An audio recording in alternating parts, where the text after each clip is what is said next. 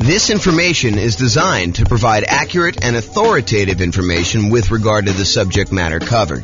It is offered with the understanding that the presenters are not engaged in rendering legal, accounting, or other professional services.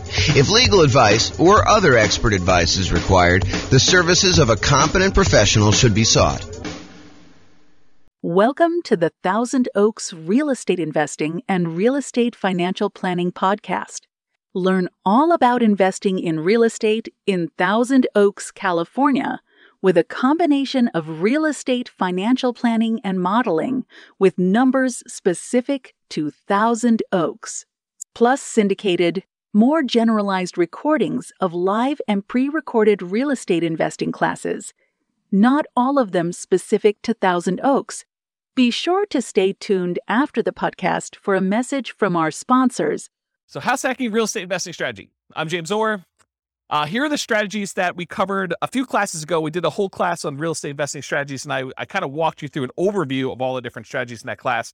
And then my intention was to give you a big picture in 1 2-hour class and then dive deep with both a qualitative deep dive and then also a quantitative deep dive of like how these function toward you achieving financial independence. So you'll see numbers tonight on house hacking and some of the other ones we just did so you can see the comparison. So here's the overview of the strategies. The primary strategies I intend to cover in the classes and the podcast and everything else are these 3. The buy and hold, which includes short-term rentals and vacation rentals, the nomad strategies and all the variations like nomad by proxy, nomad with house hacking, which we'll talk a lot about tonight, nomad to short-term rental, vacation rentals, nomad with lease option exits, and the ultimate real estate agent retirement plan. So all the nomad ones are part of that group, and then house hacking. So the third one, this is the final in the triad or trilogy for the primary strategies that we're going to be focusing on. So those are the 3. Then we've got the whole group of these secondary strategies, which there's probably a lot of podcasts or a lot of people that kind of teach this, but it is not the primary focus of what I intend to cover in the podcast and the classes. So I'll tend to focus more on the 3 primary buy and hold, nomad, and house hacking and the variations of those. But there's other strategies too, which I will teach classes on just to kind of be a completionist. But it is not my intention to constantly be deep diving into this, although who knows, I get distracted. Someone kind of shows me this shiny object and I tend to go down this path where an entire summer becomes the summer of creative financing or something. But at this point in time, I do not intend to have these be a major part of the podcast. So the secondary strategies are the whole creative financing family, owner financing subject to rent to own, lease option, lease purchase, the ultimate strategy, and then anything like quick turning or flipping properties, that kind of strategy, the BRRRR and BRRRR models, which one has an extra R, wholesaling, options and option auction, tax liens, tax deeds, and then partnerships and syndications where there are 3 different roles for partners. The deal maker / syndicator, the guy who like puts together the partnership, brings in the money partner, brings in the loan partner, finds the deal, manages the whole thing. So that's the deal maker syndicator. Then there's the money partner, the person who brings in usually the money for the down payment and the reserves and holding costs and fixed up costs and all that other stuff. And there could be more than one, or one person can play more than one role as well. And then the loan partner, the person who actually signs for the loan or gets the financing for that. So those are typically the 3 roles of a partnership. And we'll go into some detail about those. The classes coming up for these, because I've got classes for all of them. I got a creative financing, quick turn, BRRRR, wholesaling, options, option auction, tax liens, tax deeds, and partnerships. Those will largely be in the similar format to what tonight is. So we'll do that. And then the things I'm not covering, I'm not going to cover real estate investment trust. Just go talk to a stockbroker and buy a real estate investment trust. I'm not going to do a whole class on that. And if people are asking like, well, what about probate? What about short sales? What about foreclosures? What about pre-foreclosures? Those are sort of included as sub kind of characteristics of other strategies. Like a lot of the creative financing stuff, it has to do with pre-foreclosures and to a lesser degree foreclosures. And then a lot of the fix and flip ones are probably foreclosure type properties and stuff like that. So I'm not going to do separate classes on those, at least not right now as part of this series, but that's the thinking right now. Any questions on real estate investing strategies and what we're covering? I'm just like going off tonight. I'm just like in the zone, looking out the window and teaching. So if you guys have questions, let me know. All right, cool. All right, so house hacking. So let me just cover right off the top. There's no slide for this, but I think this comes up a lot when people hear me talk about nomad or they talk about house hacking. Nomad and house hacking are different. So nomad, if you remember, is sequentially buying owner-occupant properties. You buy a property as an owner-occupant, you move in, you live there for a year or more, but you have to live there usually for at least a year because that's the agreement you have with the lender. So you move in, you live there for a year. Then at the end of the year, you convert that property to a rental and you move into the next property, and you repeat that process until you acquire as many rentals as you want. There's technically no limit for the loan except for your ability to qualify. So it's not like you can get 10 and then you're done. If you're doing conventional financing as an owner-occupant, you can do 11, 12, 13, 14, 15. Where if you're doing regular non-owner-occupant, you usually get cut off at 10.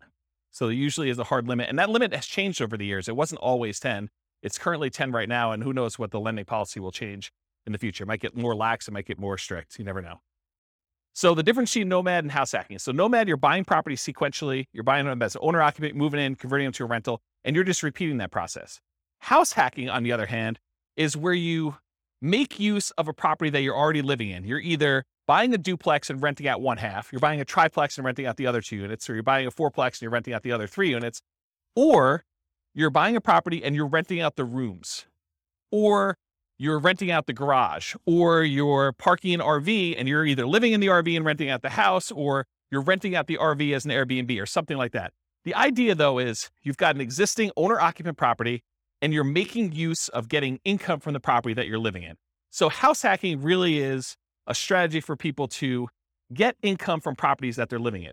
You can combine nomad and house hacking. You can buy a house as an owner-occupant, move in with the intention of moving out in a year, converting that one to a rental. And while you're there, you can have roommates for the property that you're living in.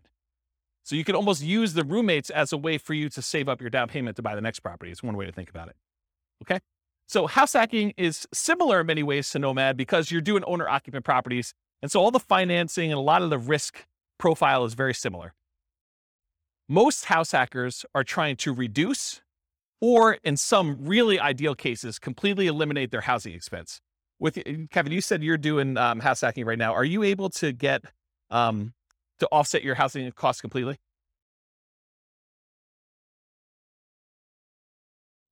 Okay, so Kevin said that he's able to, in Northern Colorado at least, completely subsidize his housing expense with roommates via house hacking. So he's combining house hacking and nomad at the same time, but you're doing the house hacking, you're able to basically live for free, or very close to it. I think you said you were up 100 last year and you're down 100 this year. So your actual cost out of pocket now is $100 to live. Yeah, so that's amazing.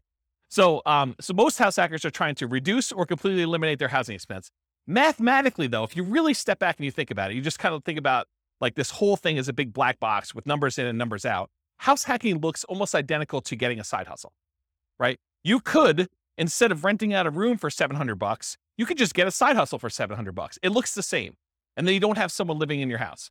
But the nice thing about house hacking is if you've got extra space in your house and you're willing to put up with a lot of the inconveniences of having people there, there's some pluses, but I think a lot of people think that there's some inconveniences with it.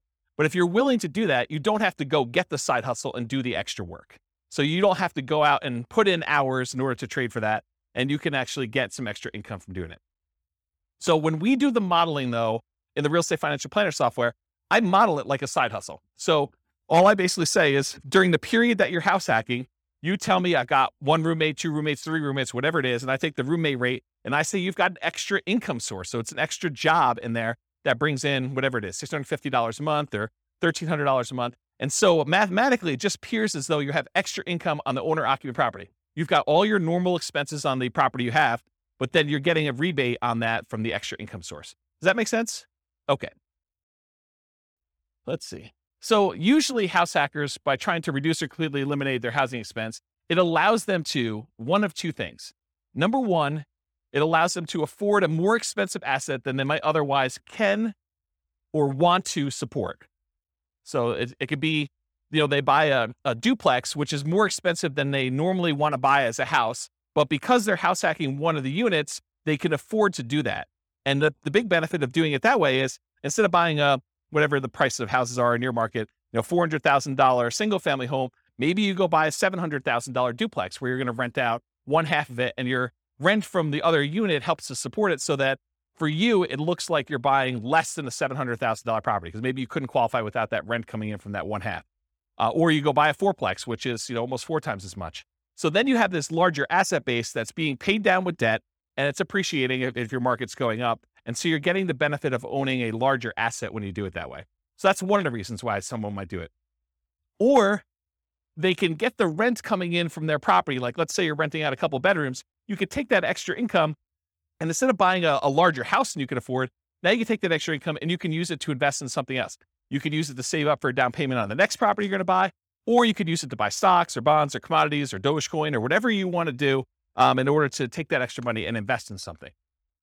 All right, did I cover everything I had on there? Oh, I do need to say this. So just because house hacking does allow you to buy these larger assets like a fourplex or something, you still need to qualify for the loan. So you can't just go out there and say, oh, I'm going to go buy a $5 million house and try to rent out the rooms. You need to qualify for the $5 million house to do that. And the benefit of doing like a duplex, triplex, or fourplex is that most of those are going to come where they're rented, or at least they've got the likelihood that you're going to get rent on them. And those rents could be used to help you qualify for the property when you're doing your acquisition. It is much harder to qualify with the roommate thing. Although if you have roommates that you are in your current property, your lender will oftentimes allow you, if you're going to take those roommates with you, to continue to use those as part of your qualification process. So be aware that that is also a possibility too. Okay. Any questions on this? We good? All right, cool.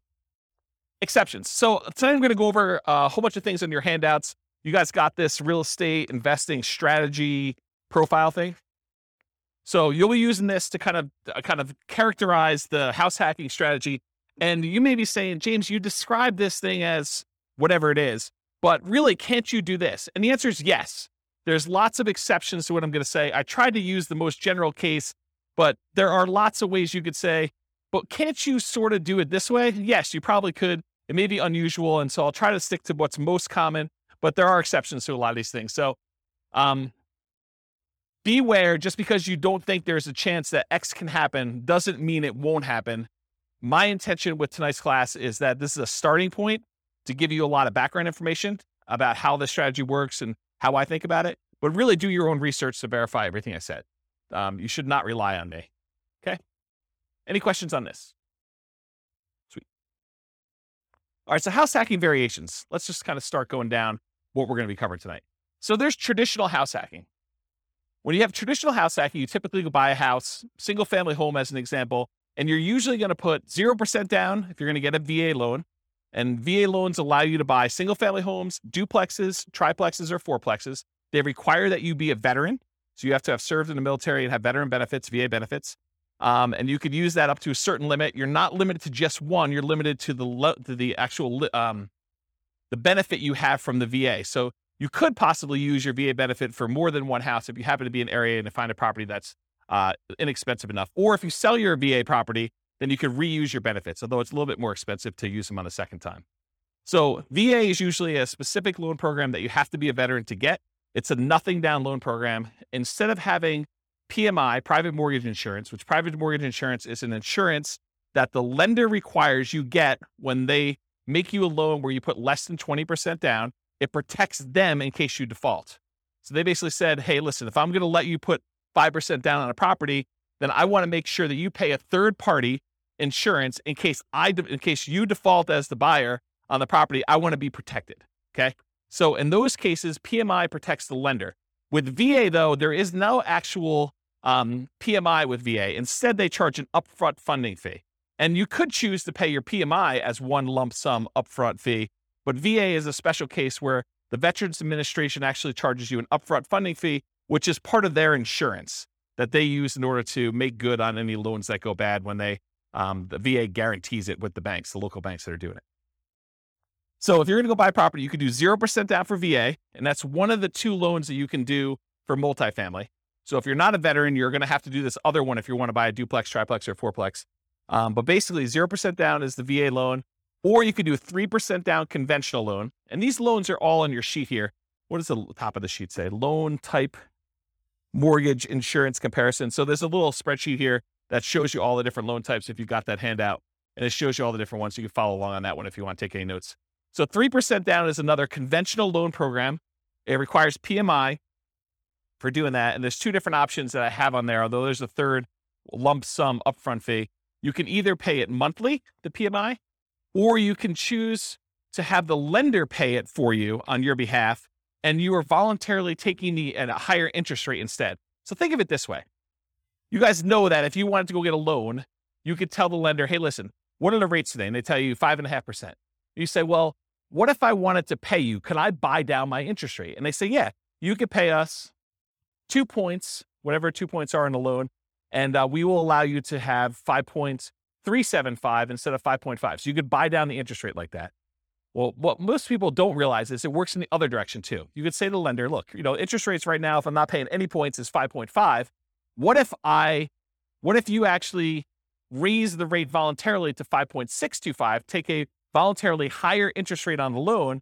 The lender would then give you a credit back, which could then cover some of your closing costs, not your down payment. You always need to have that 5% down or 3% down or 3.5% down, that you can never get rid of the down payment portion of it. But some of your closing costs, the lender can contribute. So it could pay things like title insurance or your prepaids on, your insurance or things of that nature. So it can pay some of those things in advance as part of your prepaids, as part of the closing costs. So you effectively end up coming to closing with less money by voluntarily taking a higher interest rate, which means your payment's going to be higher. Okay, so that's one option. Okay, so getting back to this, so there's usually different down payments. 3% down is one of the conventional loans. There's really 3 types of ways to pay PMI: lump sum upfront, which I don't have on that sheet. There's lender paid, and I show you the difference of the interest rates between lender paid, or you can pay it monthly. And you do that until usually the loan gets to an 80% loan to value. And then at that point, it usually drops off, except with FHA. FHA, the PMI never drops off. Okay. So the next loan is that 3.5% FHA. So 3.5 FHA financing. There is both an upfront fee and also monthly PMI for FHA, and the PMI on FHA never goes away. So it's there for the life of the loan. Not even when you get down below 80% loan to value, the PMI doesn't go away at all. The benefit of using FHA, though, is with FHA loans, you could buy duplexes, triplexes, or fourplexes with 3.5% down. You have to owner occupy one of the units. These are all owner occupant loan programs. Okay. So you can buy single family homes, duplexes, triplexes, or fourplex with FHA, all for 3.5% down, or 5% down. There's a 5% down conventional loan program. Again, it's the same PMI options as a 3% down conventional program. You don't need any special, veteran benefits or anything to get those. And that's typically what most clients are using to do Nomad. They're using 5% down. Okay. So traditional house hacking, down payments are usually going to be 0, 3, 3.5% for FHA, or 5. And the 0% down is usually VA. And so if you're doing multifamily, it's going to usually be the 0 if you got VA benefits, or 3.5 if you're doing FHA. In traditional house hacking, it could be single family home with roommates, including what I call non-conforming duplexes, triplexes, and fourplexes. What's a non-conforming duplex, triplex, or fourplex? Anyone have an idea? So an example would be a walkout basement. So in other words, you have a part of your unit that's technically not a duplex. It's not listed in public records as a duplex, but it's sort of set up where it feels a lot like a duplex, where you can have a completely separate living area, like a basement that has a walkout where they can come and go as they please through the back door. Maybe you set up a kitchen unit down there against, a lot of times against regulations of the county or the city that you're living in. Or maybe you just have like a kitchen set up, but no stove. You have like a little mini fridge and a little mini bar sink area. And they use like a little hot plate in order to cook their meals. So it's not technically a duplex, triplex, or fourplex. It's not listed in public record as that. It's not zoned for that, but you're sort of using it like that. A lot of people, there's some people that have converted these up-down bi-level plans where you walk in the front door and they added doors right before the stairs so that now they have an upstairs and downstairs. So you walk in, there's a little landing area, and if you go to the left, there's a door that goes upstairs with its own unit. And if you go to the right, you open the door, there's a staircase that goes down to another unit. And some people have converted these to non-conforming duplex units, and they kind of rent out both of them. Okay. So you could do the single family home with roommates, or this non-conforming duplex, triplex, or fourplex from the single family homes. Or you could do legitimate duplexes, triplexes, fourplexes, actually zoned multifamily property where there's a unit, there's 2 addresses, it's zoned that way in public records. Like there's 2 different utilities, 2 different electrical boxes, 2 different water lines going, and so on. There's also slight variations on these, like additional dwelling units where you have a single family home with its own like mother-in-law suite or a multi-generational property. There's a whole builder now that's kind of catering to this group. They've got a whole bunch of new construction properties where they have 2 front doors, and one of them is like an intergenerational suite. There's a door that you can close between the units so they still connect, but they're technically 2 separate units. They have 2 kitchens, 2 sets of living areas, 2 bathrooms, all that stuff. So it's like a duplex, but it's still technically a single family home, which is an interesting product. So if you have a single family home, or even a duplex, triplex, or fourplex, you could rent out rooms in your unit, in like your actual side of the duplex. You could rent out rooms in addition. It is harder to buy more than one duplex, triplex, or fourplex. So if you were thinking, oh, James, I'm going to combine this house hacking thing you had with Nomad, and instead of buying single family homes every type of property, I'm going to buy fourplexes. So I'm going to buy 10 fourplexes and I'm going to do that strategy. What's the challenge with that? Why can't you go buy, 10 fourplexes easily? Anyone know? The financing. So if you have a VA loan, you could go buy 1, maybe 2 if you didn't use all your VA benefits to buy 2 duplexes or 2 fourplexes sequentially. You buy 1, you live there for a year, you convert it to a rental, you move out, you buy the next one. And if you have a little bit left over in your VA benefit, maybe you could do a second one with that. But then once you get beyond 2, this is like an ideal situation where you're able to find one cheap enough that you didn't use all your benefits. After you've done the 2 though, let's say you want to go buy a third one. What's the financing you can do in order to do that? FHA. So FHA is the only other one you could do to buy triplexes, duplex, triplex, or fourplexes. You can't do the conventional one with low down payments, like a 5% down. So if you wanted to go do a low down additional unit, then you could do your FHA. What's the problem after you get your 2 VA ones? That's really a stretch to do. It'd be really hard to do. And that third FHA one. Yeah, you can't do more than 1 FHA loan.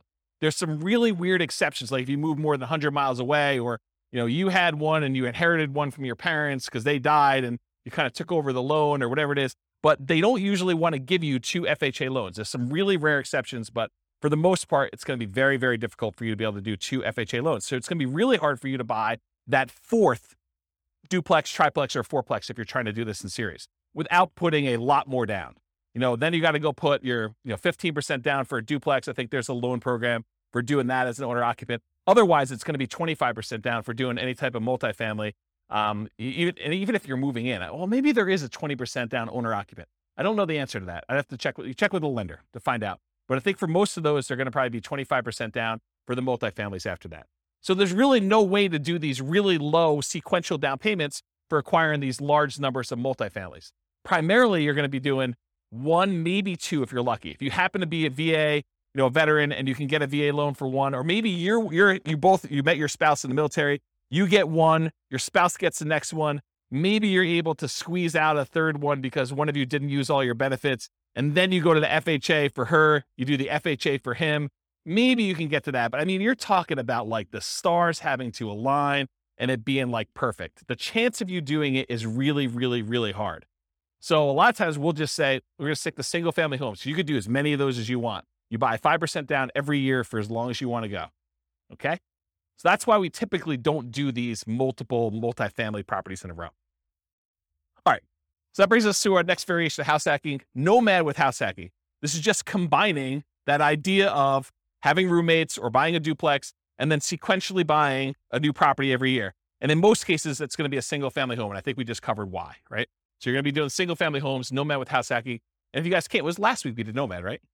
Yeah. So last week we talked about Nomad and how you're doing that sequentially with house hacking and what those numbers look like. I'll cover that again tonight when we get to the numbers, but you'll see it's a pretty impressive strategy. So I call Nomad with house hacking, the alternative name for it is sequential house hacking, right? When someone goes and they house hack repeatedly and they're buying, house after house after house, they continue to house hack. That's sort of like what Nomad with house hacking is, right? Sequential house hacking. House hacking with traditional buy and hold. So sometimes you'll go and you'll do your one house that you live in and you get a roommate or 2 or 3 or 4 and you live there and you're getting really nice extra income, or maybe you're living for free or significantly reduced. But then in parallel, you're using the down payments that you're saving up from doing your house hacking in order to go out and buy 15% down or 20% down or 25% down traditional buy and hold non-owner occupant where you're not moving into those properties. Does that make sense? So this is like you go and you get yourself living for free so that you can build up these down payments really quickly. And then you're acquiring 20% down or 25% down or 15% down with PMI, or like non-owner occupant properties as quickly as possible in parallel. So that's house hacking with traditional buy and hold. And then the last one is house hacking with short-term rentals. If Kevin wanted to, he doesn't have to have roommates in his property all the time. He could have opted to keep a room or an ADU, additional dwelling unit, or the mother-in-law suite or whatever he had, and actually choose to Airbnb them out to someone. And he could have people there on weekends and holidays and stuff like that instead of having roommates all the time.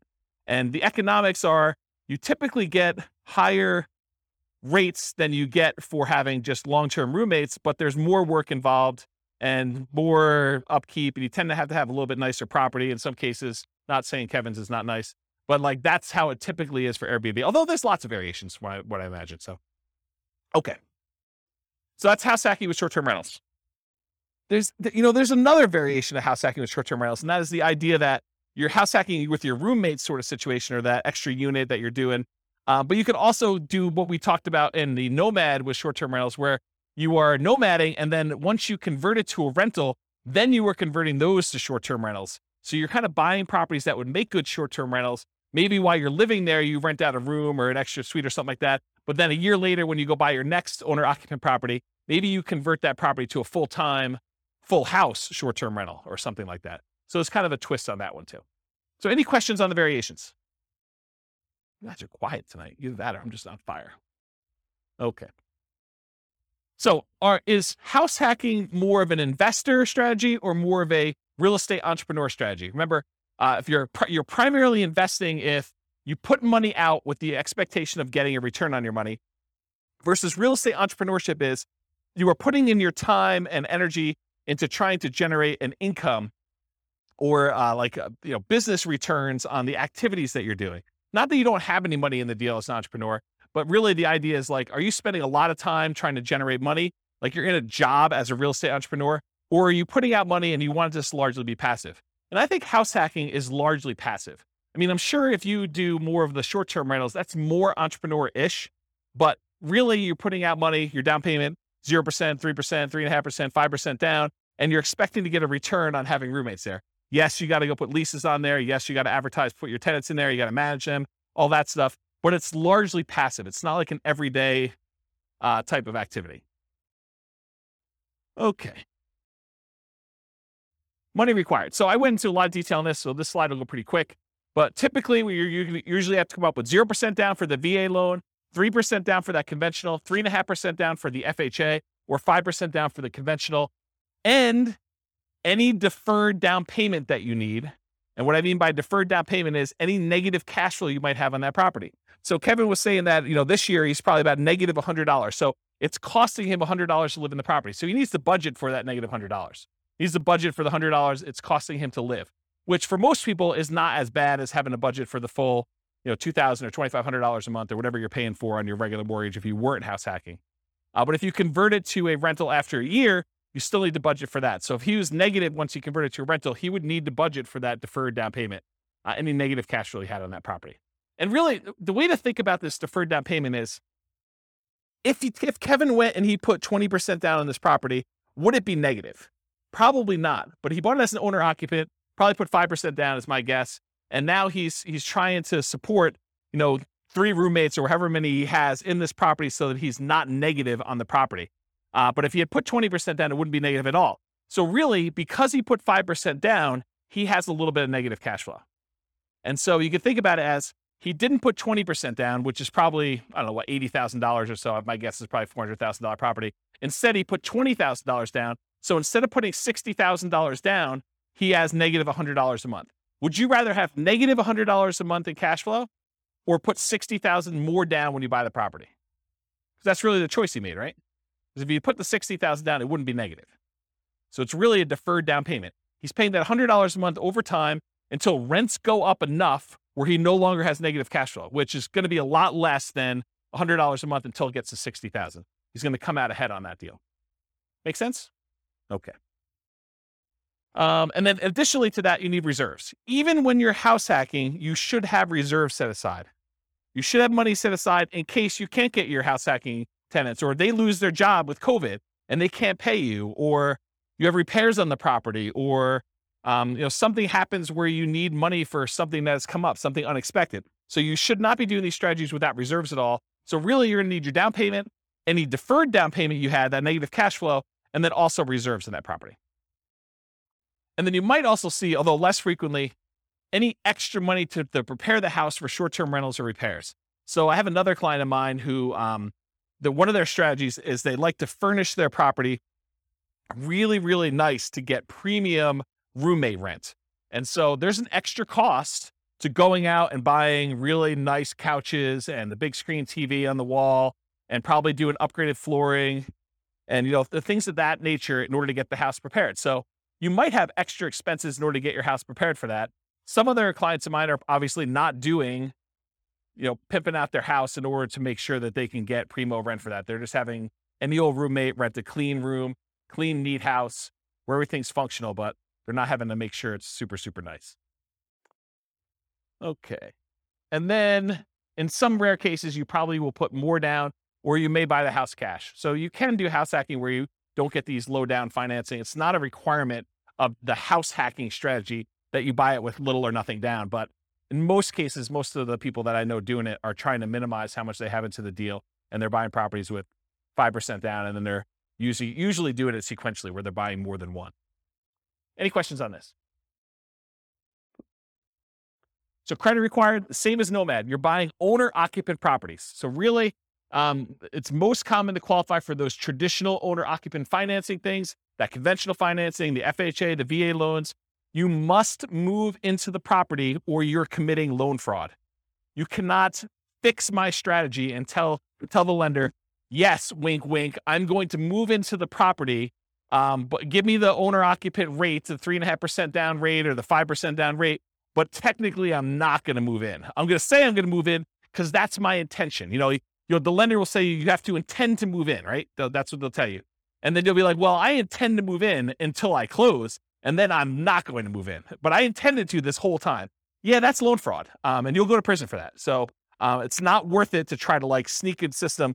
Listen, the lender is willing to partner with you and loan you 95% of the purchase price to do this strategy over and over again. Why would you want to screw your partner like that? Right? I mean, he basically said to you, or the lender basically says to you, hey, I'll loan you up to 100% for VA loans, 95% if we're doing 5% now conventional, and I'll do it for you 10 times in a row.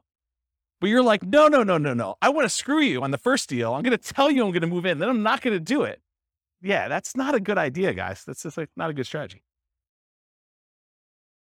All right, so the reason why you have to move in is because you sign a piece of paper, an agreement with the lender at your closing that says you are required to move in, usually within 60 days, and you have to stay there for a year, at least a year. Okay. Now, can you, with extenuating circumstances, do it shorter than a year? Sure. Yeah. If you happen to be living in the property, then you get married 6 months into it, or you lose your job and you got to relocate, or you get a job transfer. Sure. You can move out before a year. That's not what we're talking about here. What we're talking about is violating the spirit of the agreement where you say, wink, wink, I'm moving in, and then you don't move in. And in case you're wondering, James, but how will they find out? I mean, come on. I mean, they're not going to come around and knock on the door and check to see if I live there, are they? Yes, they will. At 6 a.m., according to one person in the room. So yes, they do come and they verify that you are living in the property. They spot check it. It's not like every single one's going to do it, but they will do that. Okay? So typical credit score needed for doing these loans, it's all on that worksheet I gave you, the loan one. There's a list for credit score, minimum credit score in there. The typical credit score for most of these programs is 620. There are some exceptions, maybe down to 580, FHA and VA. Better credit often will get you a better interest rate, although I don't think FHA varies based on credit score, and lower your private mortgage insurance. So with the exception of FHA, I think both the conventional loans, your rates can get better depending on what your credit score is, and your PMI payment will also get better. It'll be less if you have better credit score. Okay. So it helps to have a higher credit score. It's something for you to work on and strive for. Less common situations, if you're buying without a loan, a credit score is not required. So if you're paying all cash, it doesn't matter. But in most cases, you're going to need a credit score in order to do this. And realize that credit score requirements can change over time. So do check with your lender. Don't come to them and say, but James told me in class that I could do this with 620. you're required to give me that loan. No, that's not how this works. The lender will tell you what is required to do your loan, and then that's the rule you need to kind of do it with. It doesn't matter what I say. Okay? Any questions on that? Sweet. All right, so here are the Fannie Mae regulations for qualifying for a loan and how they look at rents on your owner-occupant property. So I'm going to read this to you, and then I highlighted in red the section that talks about how they deal with house hacking. So the title of the section is Treatment of the Income or Loss. The amount of monthly qualifying rental income or loss that is considered as part of the borrower's total monthly income or loss, and its treatment in the calculation of the borrower's total debt-to-income ratio varies depending on whether the borrower occupies the rental property as his or her primary residence. Principal residence, what it says, okay? And then here's a section that applies. There's another section which is when you are not talking about your primary, which I will not read. But since it's a class on house hacking, I do want to read this section to you as to how they qualify you for the loan. So if the rental income relates to the borrower's principal residence, and then there's 2 bullet points. Bullet point number 1, the monthly qualifying rental income, as defined above, it's before this section, must be added to the borrower's total monthly income. So if you have positive income coming in from this property, they add it to how much you make. The income is not netted against the principal, interest, taxes, insurance, and HOA of the property. That's what it says on there. The full amount of the mortgage payment, principal, interest, tax, insurance, HOA, must be included in the borrower's total monthly obligations when calculating the debt-to-income ratio. So what they basically said is any rent you get on the property counts as income to you. It's like what I just told you, where it's like a job. It's like a side hustle. So if you're getting $650 a month from a roommate, it assumes that you're making $650 a month extra as income. And then you still have to have the full principal, interest, taxes, insurance, and HOA that you qualify for as a obligation, as a debt that you're qualifying for when you do the debt to income. So how many people, don't raise your hands, how many people think it's a good idea that when you get a roommate, one of the benefits is they could slip you cash under the table and you don't pay taxes on it? Is that like a good idea? No, it is not a good idea, okay? You want to report it on your tax return. You want to show a history of getting roommate rent so that when you go qualify for the loan, it just shows up on your tax return and then your lender can use it to qualify you. You don't want to go and think short term and think, oh, I'm going to save myself a couple dollars and I'm going to not pay taxes on this income I got from my tenant. No. You want to pay taxes on it and you want to get the depreciation benefit of having a roommate there so you can depreciate part of the property anyway. So that was a pause for beverage. Okay. So any questions on these guidelines? Cool. So skills required. So what are the skills you need in order to do house hacking? You need to be able to analyze deals, which we'll talk about here in a second, but use that the world's greatest real estate deal analysis spreadsheet in order to do the deal analysis. You need to be able to find deals that would work for house hacking. You know, what we might call cash flowing deals, although the kind of criteria you have if you're going to use it exclusively as like a roommate place or exclusively as a duplex, triplex, fourplex, and you're going to plan on living in one of the units forever is a little bit different than the criteria you might use as if you were thinking you're going to nomad out of this thing in a year and you wanted to convert it as a rental, right? So you need to find cash flowing deals or whatever the equivalent of that type of deal that makes sense for you as a house hacker. You need to get good at acquisition financing, know about VA loans, know about FHA loans, know about the conventional loans for owner occupants and how those work, how the numbers, how they qualify you, how debt to income is calculated, or talk to a lender and make sure that you understand how you are qualified or are not qualified and what you need to do in order to become qualified. And then finally, I think the last skill is property management skills. So you need to know either one of two things. You either need to know how to manage your property manager if you're going to have someone else do it, which is probably going to be for like your duplexes, triplexes, and fourplexes. It's probably not going to be for roommates. I don't know of any property managers that are focusing in on roommates. It might be a niche though. It might be an opportunity for the right property manager to be like a roommate finding property manager, which would be interesting. I don't know. Yeah. There's probably some liability there. Yeah, I don't know. I'll think about that, but there might be a niche for that. I don't know. So either you got to be good at doing managing your property manager, which is usually going to be the duplex, triplex, or fourplex situation where you're renting out the other units where you're not living with people, or you're managing the property yourself. You're managing the duplex, triplex yourself, and you're not hiring a property manager, or you've got roommates and you're kind of doing it that way. Or if you're doing short-term rentals, you got to get good at that type of property management. So really it's kind of like the skills of property management, depending on which way you go to do that. Any questions on skills required? Does that make sense, everybody? Sweet. Stability. So I've been discussing this last few weeks, and I probably should still go look up this guy's name. It's like the third week in a row I don't know his name. It's kind of embarrassing. So it's the guy that writes the Farnham Street blog. If anyone knows his name, let me know. I could go look it up. I get the newsletter every week. So basically, he sent out this has got to be a few months ago now. He sent out an email talking about this concept of things being actively stable or passively stable. Actively stable, if you don't take action, it's going to kill you. You're going to lose money. Something bad is going to happen. Versus passively stable, in that, if you don't do anything with it, then it'll be fine. It'll kind of like, it'll self-balance, it'll self-neutralize, where nothing bad is going to happen to you. So real estate inherently is actively stable. So it's a strategy where if you don't take action, things will happen to you. If you don't pay your property taxes, you'll lose the property. Someone will put a tax lien on your property. If you don't do it for enough time, then they'll execute on the tax lien and they will foreclose on the property and you'll lose ownership of the property. So in that case, it's always active. But there's kind of like variations within active in my mind. If you got an interest-only loan, knowing that at some point you're going to have a balloon on that loan and you're going to need to pay off the balance of it, that is more active than getting a 30-year amortizing loan that will just kind of automatically pay itself off after 30 years. So if you think about, doing fix and flips, where if you don't actually go out there, do the work, fix up the property, either sell it or rent it out or something like that, that is an active strategy where if you don't do something about it, it'll hurt you. Versus more of a buy and hold property with a 30-year fixed loan, you get a property manager in place, and it sort of just hums along. Maybe you have to manage your property manager a little bit, but it's much more passive than like a fix and flip as an example of that. So house hacking is actively stable. And I think short-term rentals are a little bit more active because there's more activity involved. So in general, this is a pretty active strategy. Did you look up his name? Yeah, I'll have to think about it. I should just look it up. Maybe send me an email. All right, scalability. So how scalable is house hacking? And I used to have an extra slide here where I talked about, real estate in general gets you to just really big picture. Real estate in general gets you to $1 million net worth, $10 million net worth pretty easily.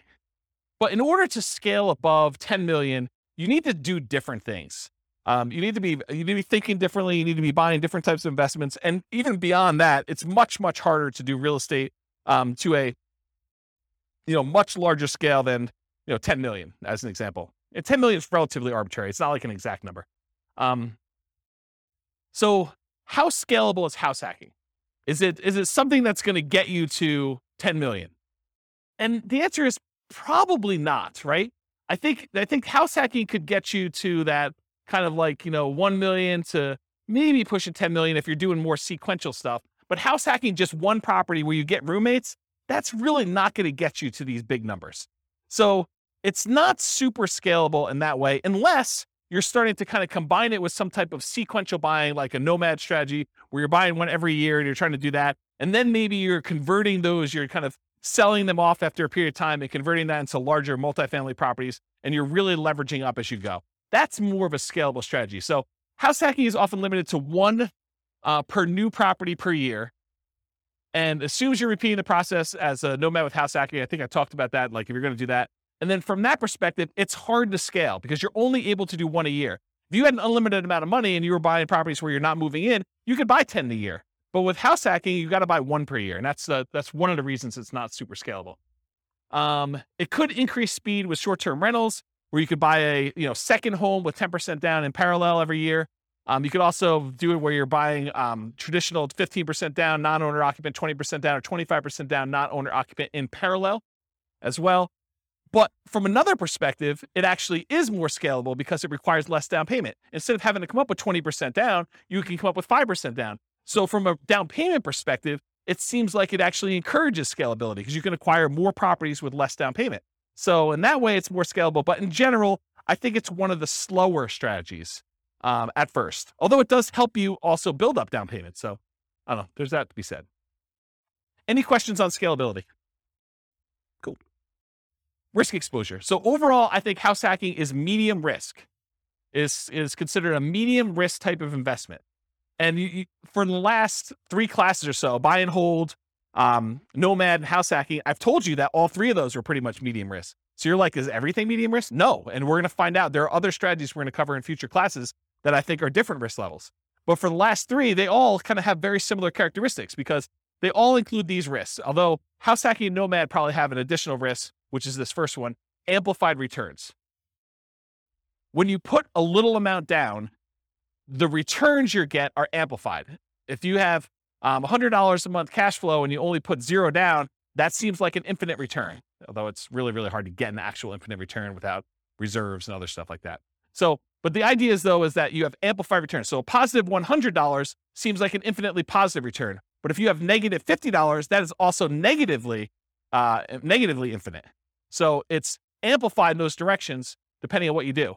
Whereas if you put 20% down or 25% down and you have a slight increase or slight decrease in rent, or you have a repair, because you have so much more invested, those returns get muted. They get softened a lot more. And so they're not as radical in either direction. So it can go both ways for these amplified returns from the small down payments. In addition, another risk is the increased likelihood of negative cash flow or deferred down payments with these small down payments you're making. So by putting 0% down or 5% down, you have a much greater probability of having some negative cash flow on a property or deferred down payment. If you had put 20% down or 25% down, the chance of you having negative cash flow would be much, much lower.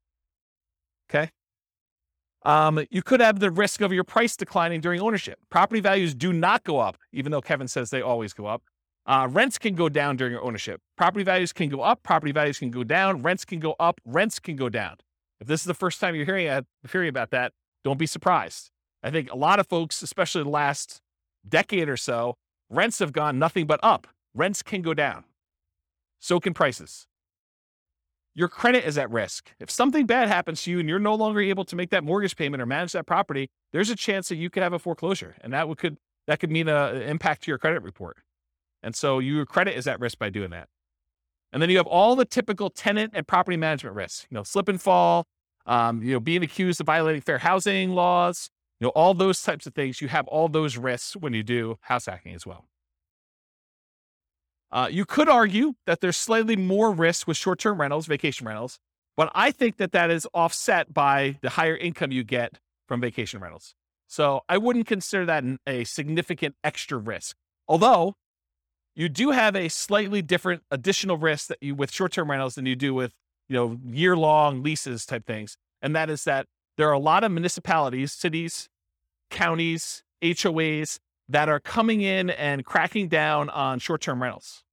And they're saying, hey, we are not allowing short-term rentals anymore. So I think there is an additional risk that you could see your short-term rental go from something that you were able to operate to something you are no longer able to operate because your HOA or your city or your county came in with additional, more restrictive rules and limited your ability to do that. Does that make sense? Okay. Also, insurance companies. I've heard some insurance companies are not allowing short-term rentals. You need to go get a specialized insurance company to do this.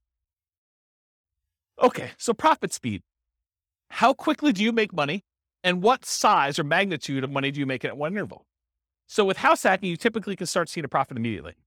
That's one of the differences between house hacking and nomad. Is nomad, you buy a house, you live there for a year, and unless you're house hacking while you're nomading, you're not getting income on that property for a year. You got to support that property until you go and convert it to a rental. That's potentially problematic if you need income right away. With house hacking, you move in, you can give roommates right away. Of the people that had roommates in this thing, how many have moved in like that day had roommates? Yeah, so like 3 people in the room already had roommates when they moved into their property. So you could be earning money like that instant. In fact, you probably got down payments, security deposits and everything in advance. So you probably got those up front. So with house hacking, you typically start seeing profit right away. Rents and security deposits are typically paid in advance. Short-term rentals while you're still living in the property may increase your cash flow. It's not common with roommates, but using a property manager can slightly delay your time to receiving cash flow. There's usually a delay between when they collect it and when they pay out to you. So I've talked about this in other classes. I'll give you the really short version rundown of this, but this is the return on investment quadrants. So on the left-hand side are cash later quadrants. That's appreciation and debt pay down. Those are the things you get later on when the property value goes up over a number of years. You pay down a loan over a number of years. Your amount of equity you have has usually gone up over that time. So this is usually money that you see over time. And then the now stuff, cash flow and tax benefits. So if you're getting rent from your roommates, that's the money you tend to see right away. And then the tax benefits, which is usually depreciation. You usually see that either in your paychecks because you went and you increased your exemptions, or at the end of the tax year when you get a larger amount back in your refund, or you had to pay in less of the amount that you owed. Kind of that's how that works. So those are kind of how the quadrants work. The ones on top, appreciation and cash flow, those are speculative. You're kind of like market dependent. You're relying on things to go your way, like property values going up or rents kind of remaining where they are or rents going up. And the ones on the bottom, debt pay down and tax benefits, those are sort of like the base of the pyramid where contractually you get debt pay down no matter what the market does. If you get a 30-year loan, you're paying down a certain amount of debt with every mortgage payment, whether you like it or not. Okay, that's what the debt pay down portion is. And then tax benefits, unless the tax law changes, you're getting depreciation for 27 and a half years, whether you like it or not. Okay, so those are the two kind of like baseline ones that are not market dependent. They're less speculative. They're only speculative if you stop making your mortgage payment, or the tax benefits wise, if the tax law changes and you're no longer able to take depreciation. Okay, so we talked about that. Any questions on profit speed and profit size? Oh, I'll comment on size. So the interesting thing about house hacking is it has the potential of bringing in more cash flow than a lot of other strategies. Because if you think about renting something by the room, that is one of the strategies listed on how to improve cash flow. It tends to be a higher cash flowing thing. Like if Kevin were to move out of his property and he were to actually charge rent for his position there, he probably could get more rent than if he just converted it to a regular straight up year-long lease. He'd have 5 different roommates or however many he has. I don't know exactly how many he has, but he might have 5 different roommates in there. One that was his position before, and these 4 other ones are all renting rooms, and he's collecting a much higher dollar amount. So from a perspective of like magnitude, the cash flow quadrant in this kind of like return on investment quadrant thing here would be typically larger than it would be in other strategies, more so than a lot of other strategies. Maybe not short-term rentals. Maybe short-term rentals is a little bit higher. But then otherwise, appreciation and debt pay down are the same. From a return on investment standpoint, they get larger because your down payment is smaller. And then the tax benefits are going to be fixed no matter what strategy you're doing. Although if you're putting less down from a return on investment characteristic, that tends to be a little bit higher because you're putting a smaller amount down and the amount you're getting is fixed. It's based on the price of the property. Any questions on profit speed? All right, cool. Finding deals. How do you find house hacks? How do you go find a duplex or triplex or fourplex or, a room with, a house with additional dwelling unit or mother-in-law quarter? How do you find those? Patience. Yeah, they are harder to find around here. That's true. Although Greeley's got a lot of duplex, triplex, fourplex. Not as much Fort Collins or Loveland. So the most common methods for finding these, multiple listing service, that's where the overwhelming majority of them are going to show up. In addition to that, you could do for sale by owner. And for sale by owner really breaks down into 2 groups. There's the actively marketed for sale by owners that are going out there, they're listing their property on Zillow, they're putting a yard sign up, they're doing things in order to encourage people to find their property. And then you've got all the hidden for sale by owners. And those you got to find by doing marketing. These are the people that maybe they don't know they're going to sell, or maybe they haven't told anyone they're going to sell, but they want to sell, or they'd be open to selling. Okay. And so those are all the hidden ones. You usually find those by either marketing or networking. In addition to that, can you go find, the rogue duplex or single family home with a mother-in-law suite or something like that from a wholesaler? Can you do that? Yeah, I think that comes up, but I think that's more of a secondary, more unusual strategy for you to find these types of properties. Any questions on finding house hack deals? We got one more slide on finding stuff. So when you're looking inside the MLS, you could definitely set up searches for show me all the duplexes, show me all the triplexes, show me all the fourplexes. That's pretty easy. But then there's a bunch of keywords that I think will be helpful for you if you're searching to try to find house hacking type properties. So additional search terms might include mother-in-law, in-law, or suite. And I would spell suite correctly, S-U-I-T-E. I would also spell it wrong because not all real estate agents can spell. Okay? So I would put it in there as both the correct spelling and the incorrect spelling so that you catch the ones that they don't know how to spell. I'm picking on myself. I'm a real estate agent too. So I think you search for words like that. You could also search for the term separate entrance, because I think that would also be a key. And you're going to do these searches and there are going to be false positives that come up, right? You're going to be like, It'll say something like, stay away from the mother-in-law with this amazing spacious house in the mountains, right? And so it has nothing to do with the mother-in-law suite. They just happen to use the mother-in-law, and that's not really a property you necessarily want to use as a house hack. But I think doing these search terms will give you enough positives that it's worth putting them in and doing a search for. So mother-in-law, in-law, suite, those 3 terms. Separate entrance is another one. Kitchens, plural. If you do a regular search for kitchen, it's not going to help you.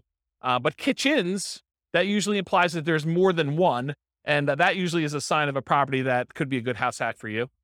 ADU stands for accessory dwelling unit or additional dwelling unit.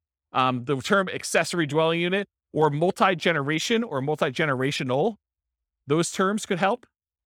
Basement apartment, another term to search for. Garage apartment, maybe even just apartment.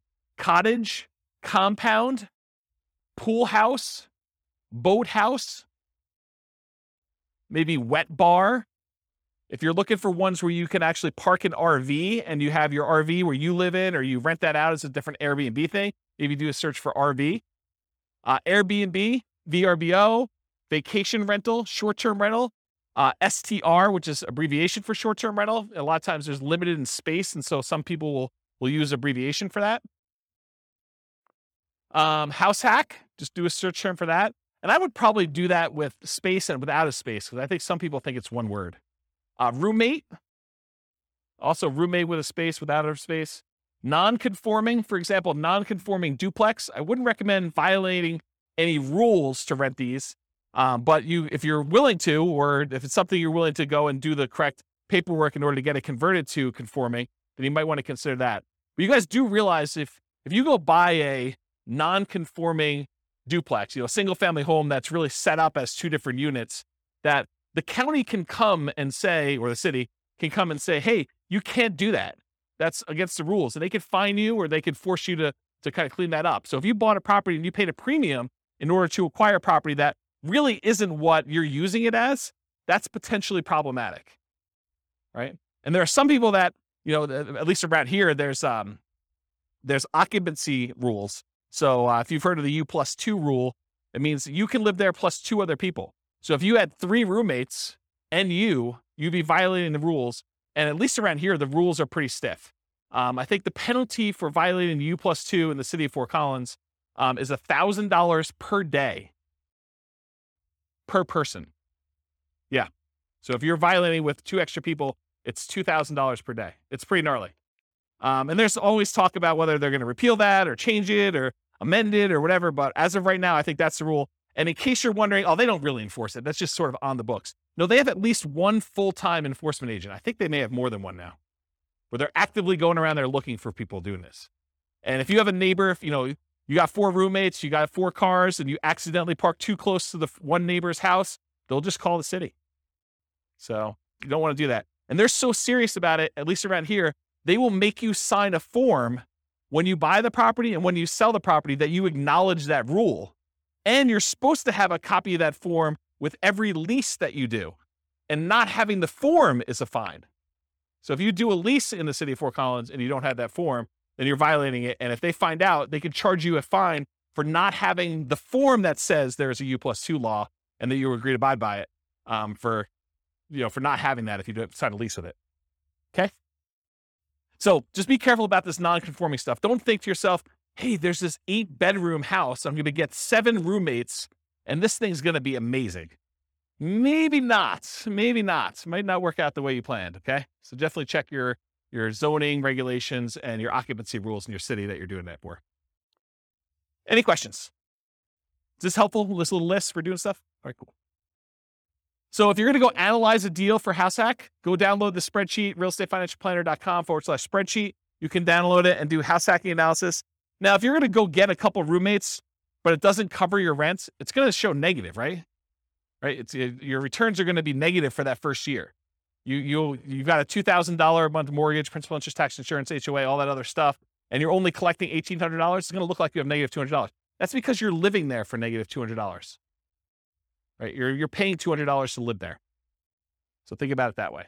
But then, next year, if you decide to do like house hacking with Nomad or Nomad with house hacking, where you're kind of doing these sequentially, next year it should be very different. And so maybe you run it as if you're going to do it for next year, kind of do your year 2 analysis when you do your deal analysis up front.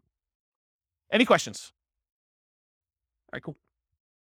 Market conditions. So what kind of market would you want to do house hacking in? Would you want to do it in a market that's declining, where prices are going down, where rents are going down? Probably not. So in an ideal world, you want markets with good cash flow and markets with strong appreciation and rent appreciation. It is challenging in markets with significant negative cash flow, although I'll tell you, house hacking sure helps. And markets with no or negative appreciation or rent appreciation. It's a little bit harder to do in those markets. Any questions on market conditions? Accessibility, availability. In many markets, there are plentiful deals for you to select from the MLS. So it's really just selecting the best one, right? You get to look at a lot of them. You get to decide which one's going to make the most sense for you. In some markets, you're sifting and sorting, trying to find the best of the best, right? Like all the deals are positive 10% cash on cash, and you're trying to find the best 10% cash on cash deal, or one that's got a little bit better. Or maybe you're making trade-offs for location or for condition, or things that are like second and third tier.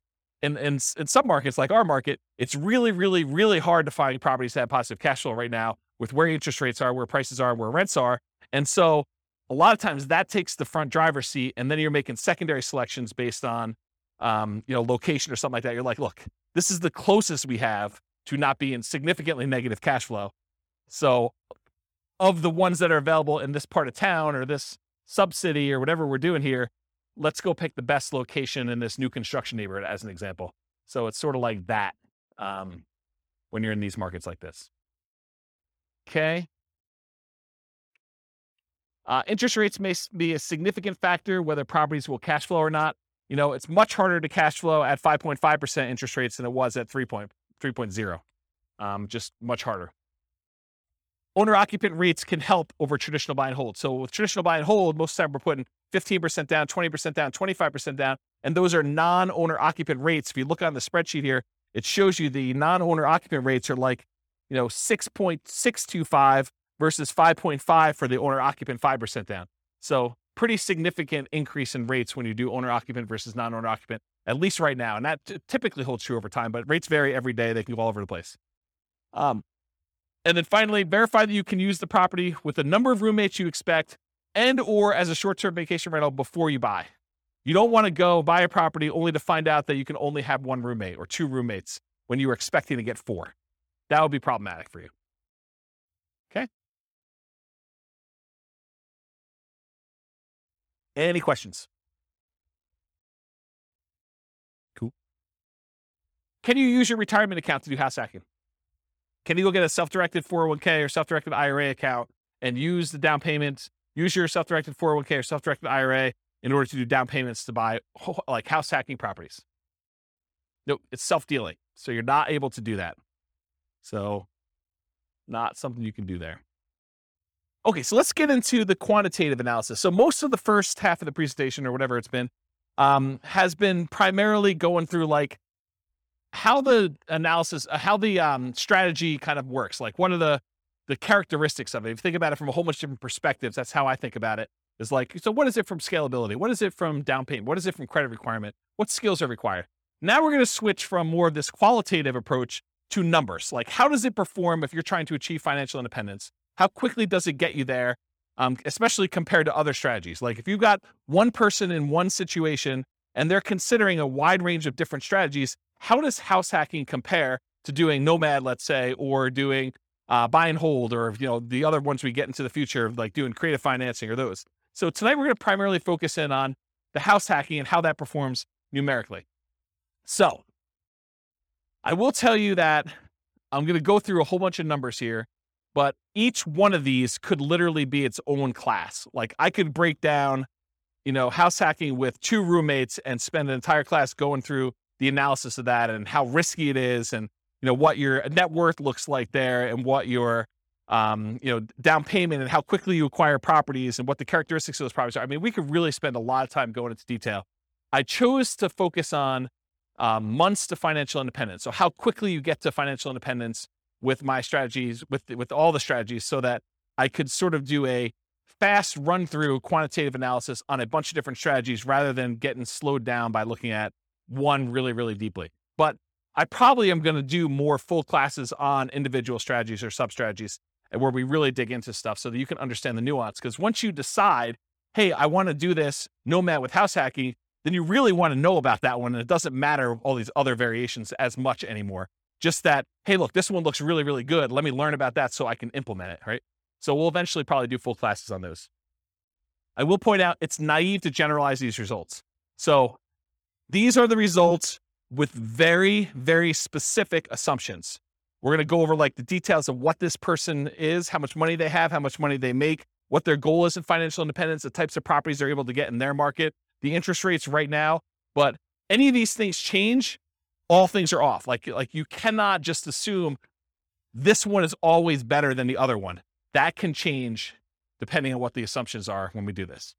So we're primarily going to focus on house hacking, 5% down payment with PMI. I didn't do the 0% down. I didn't do 0, and then you go to 3.5, and then you go to 5, and you do 5s. I mean, this is why these could be like full day seminars for like this whole thing. I just said, let's stick with 5% down payment with PMI. It's the one that's on your sheet, conventional loan, monthly paid PMI, if you're kind of wondering. I could have done buying duplex, buying triplex, buying fourplex. I opted not to really dig deep into the duplex, triplex, and fourplex because you can't repeat it. So I could have done, you bought one duplex or one triplex or one fourplex, but there's so many variables in doing that. I had to put a stake in the ground and just try to do as much comparisons of some of these as we could. But I decided not to focus in on duplex, triplex, or fourplex and what those look like. But I did vary your roommates, whether it's worth getting 1, 2, 3, or 4 roommates and what impact that has. And I did vary the loan. If you're doing buy and hold in parallel and you're putting 15% down with PMI or 20% down or 25% down. And so those will be there as well. And then for house hacking with short-term rentals, the way I thought about this, I could have gone and done a lot of short-term rental stuff and increased the income.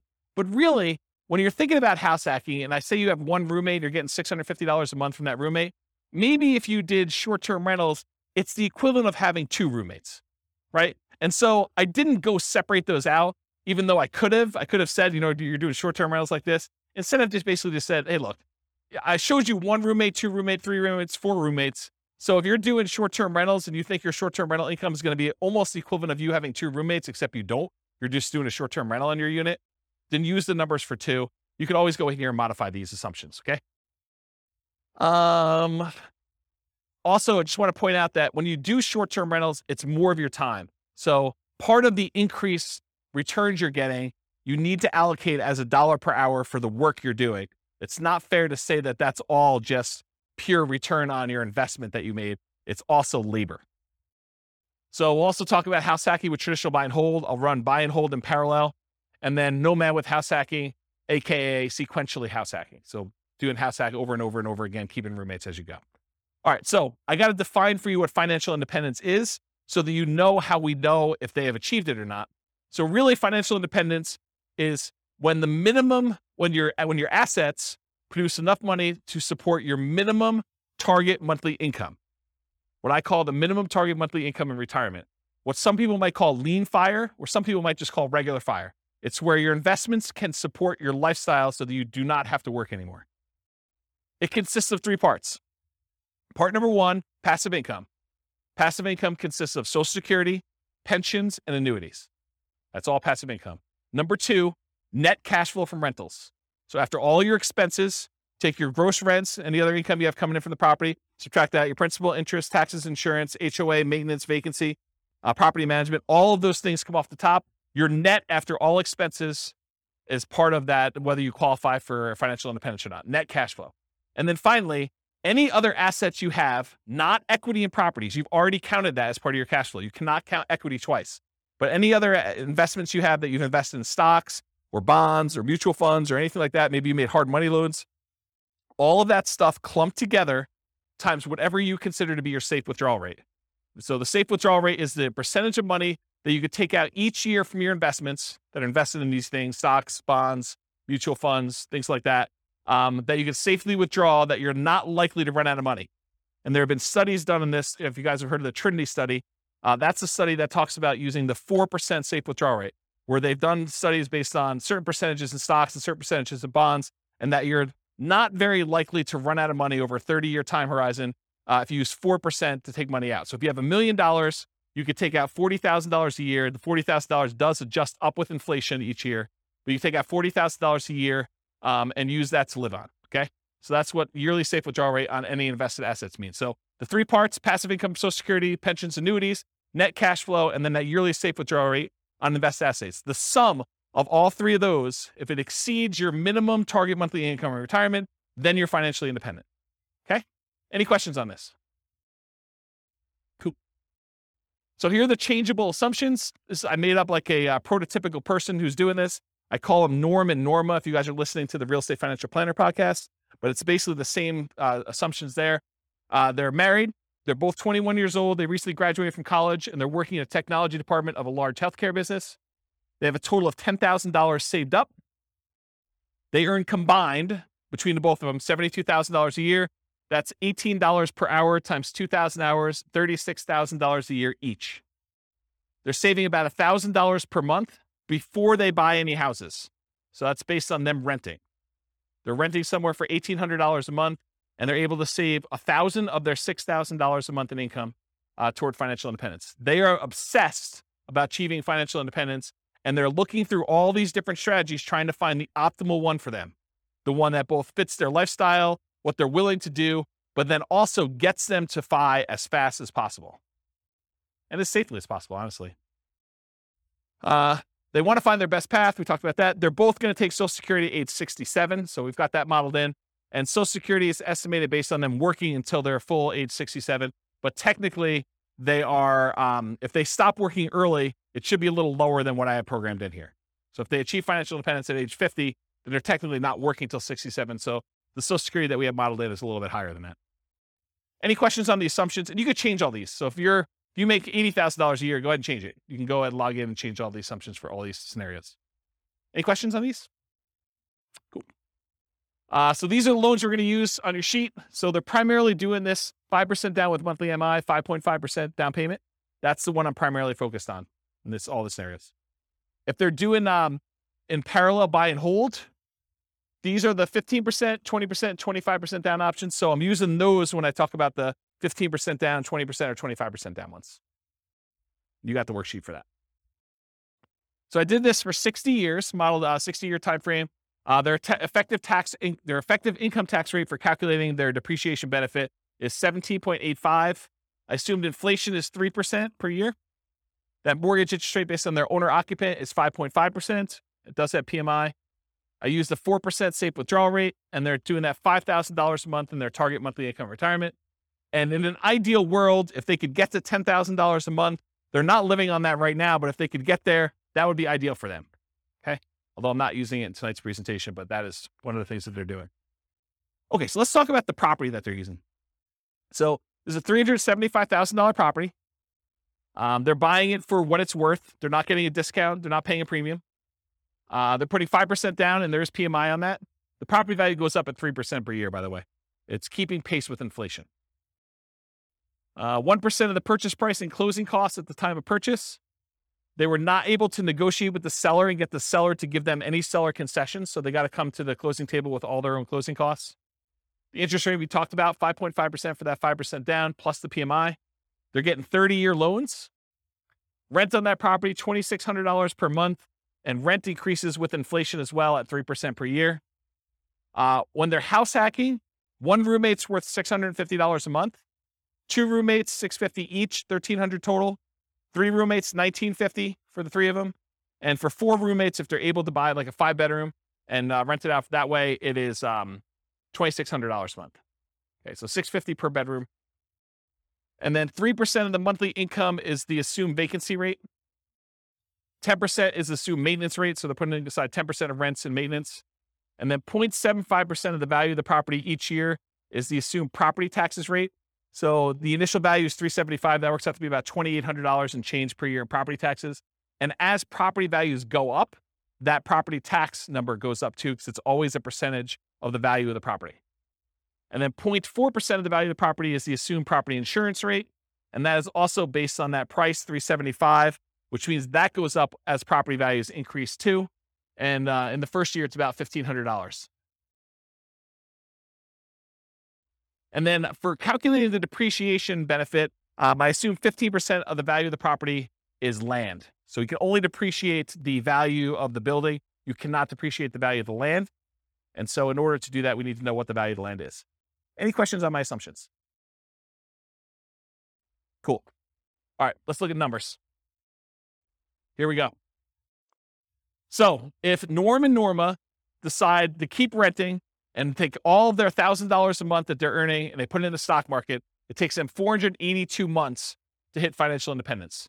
You may want to write some of these numbers down, of the ones that you're interested in comparing it to, so that you can see when you get to ones that you're there, because there's going to be a lot of numbers thrown at you. So if you're concerned about this, because I can't fit them all on the same chart until the very end, and it's really small font. So 482 months if they just do the stock market and they rent. What if they buy an owner-occupant property? They buy a property with 5% down, they move in, they live there. If they do that and they invest in stocks, the amount that they can invest in stocks decreases by a lot. They were saving $1,000 a month by buying a property to live in.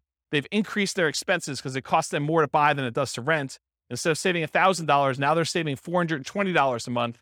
And it actually still speeds up their time to financial independence, where it only takes them 396 months. How is it possible that somebody who is saving less money and investing in stocks, and the majority of their money for retirement is coming from stocks, how does it speed up their time for retirement? How is that possible? They're saving, instead of $1,000 a month, now they're saving $420. How are they able to get financial independence earlier? The house value doesn't count toward their retirement, right? Because you've got a house, you can't use the equity in the house as part of your equation for whether you qualify for financial independence. So even though the house value is going up at 3%, the stock market's going up at 8%, it'd be worse for them to keep any money in this house, right? So like, what is causing them to be able to achieve financial independence earlier? Pay off the mortgage. So by the time the mortgage gets paid off, they no longer need to be able to afford that principal and interest part of that payment. So they're, instead of having to earn $5,000 a month, now they need to earn about $3,000 a month in order to be qualified as financially independent, because they don't need to have enough income to pay for the mortgage anymore. There's no mortgage, right? So that's why it's lower. 396 months is how long it takes them if they buy a house as an owner occupant.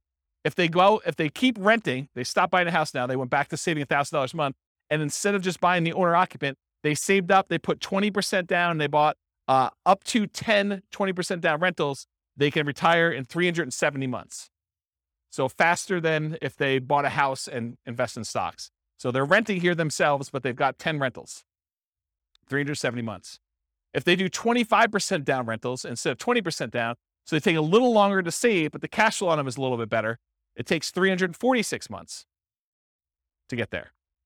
If they say, hey, listen, I want to do this 15% down non-owner occupant loans, but they pay PMI, that's still 370 months. So it's still 370 months whether they put 20% down or 15% down. It's faster if they do 25% down. And by the way, this one is part of the buy and hold class. I go through this in detail. I'm just sort of getting to the spot where we start talking about house hacking. Okay. This is sort of like build up. Okay. So ignore house hacking for a second. Should they rent or should they buy? Should Norm and Norma keep renting for $1,800 a month, increases with inflation, or buy a property with almost $600 a month higher cost? They go from saving about $1,000 per month when renting to about $420 per month when they buy a property to live in. Should they rent or buy? They have reduced savings amount. Will it matter? And we already talked about this. They eventually pay off that mortgage. And if you wait till you pay off the mortgage, then your qualification for financial independence gets much easier. So that sort of becomes an easier hurdle once you get to that point. Okay, so now they owner occupy, then they do 20% down payments. So this one, they buy one owner occupant property, then they take their extra money and they save up for 20% down payments. That takes 394 months. Just the tiniest bit faster than if they buy the owner occupant and they do all stocks. Doesn't really make that big of a difference.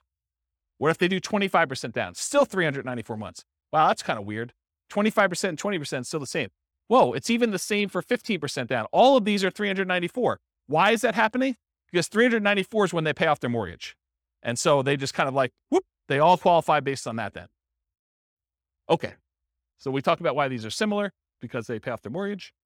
So here's the buy and hold stuff summarized just to show you the fastest ones if they do short-term rentals, which we didn't really talk about tonight, but those are the fastest ways for them to achieve financial independence if they buy properties and use them as short-term rentals. Otherwise, this is the kind of the speed of all of them. Okay, what if they nomad? They buy 10 nomad properties, basically buy that first 5% down. They move in, they live there for a year. As soon as they have enough down payment and debt to income ratio to be able to qualify for the next one, they buy the next one. They repeat this until they have 10 properties as rentals. And they kind of do that. And if they do that strategy, it takes them 320 months. So besides the short-term rental strategy, nomading, just plain vanilla nomad of buying 10 properties, is faster than all the other strategies. Doing all stocks, doing all 15% down, 20% down, 25% down rentals. So nomad crushes it. Okay? And honestly, they don't even buy their 9th and 10th property until after they achieve financial independence. So they only need to get to 8 before they get those numbers. Okay? Fixer upper nomad. So this was the buying 10 nomad properties at 5% down, took 320 months. If they go buy a property at the discount, and I cover the assumptions for this in last week's class on nomading, but basically that takes 231 months. So if you're buying properties at a discount and you're getting a little bit better cash flow on those, it's faster. 231 months to buy properties at a discount if you're doing fixer upper nomad, if you could find them in your market. Okay. If you do nomad by proxy, you have someone else move in on your behalf, either your kids or your grandparents, or your parents rather, or your grandparents. It could take 214 months to do nomad by proxy. And go watch last week's class to go find the details of that, because there's a lot of nuance to what is involved in that. Okay. If you decide to do short-term rentals with nomad, so you buy a property, you live there for a year by yourself, then you convert it to a short-term rental where you're getting a little bit of a premium on rent. If you do that, 154 months. So converting your property to a short-term rental after you move out is 154 months. So now we're going to talk about nomad with house hacking. We covered this last week, but it kind of straddles both realms, right? We have nomad, but then we also have house hacking. So essentially the same as getting a side hustle, which you talked about, extra income each month. Start the income at month 33, which is when they buy their first property. So I just started it when they bought their first one, and I have it go. So I'm going to show you 1 roommate, 2 roommate, 3 roommates, and 4 roommates, $650 a month per roommate. So $2,600 if they have 4, $650 if they have 1, and everything in between, $650 each one.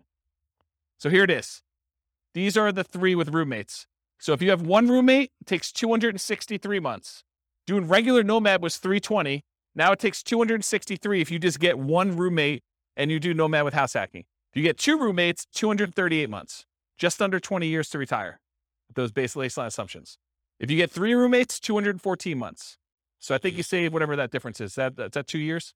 238 to 214, 2 years. And then if you do 4 roommates, it's 202 months. So you save another year if you go from 3 roommates to 4 roommates. Okay? Any questions on this?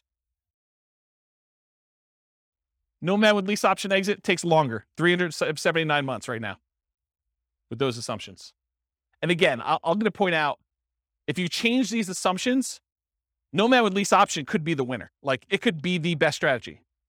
But with the assumptions I use and their starting position and all this stuff going on, it just works out that they don't do very well with it. You have questions?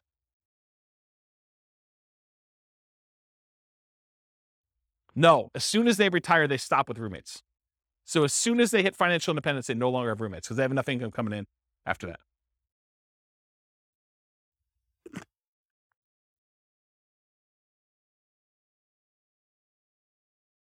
Okay. So the ultimate real estate agent retirement plan, if you have a real estate license and when you buy a property, you put 5% down, you immediately get 3% back. So you get 60% of your down payment back when you buy properties. That takes 310 months. Okay. All right. So 1 house hack with roommates. So now I said, instead of doing nomad with house hacking, where you're sequentially buying a property every year, I'm saying, look, forget this buying a house every year. You buy 1 property.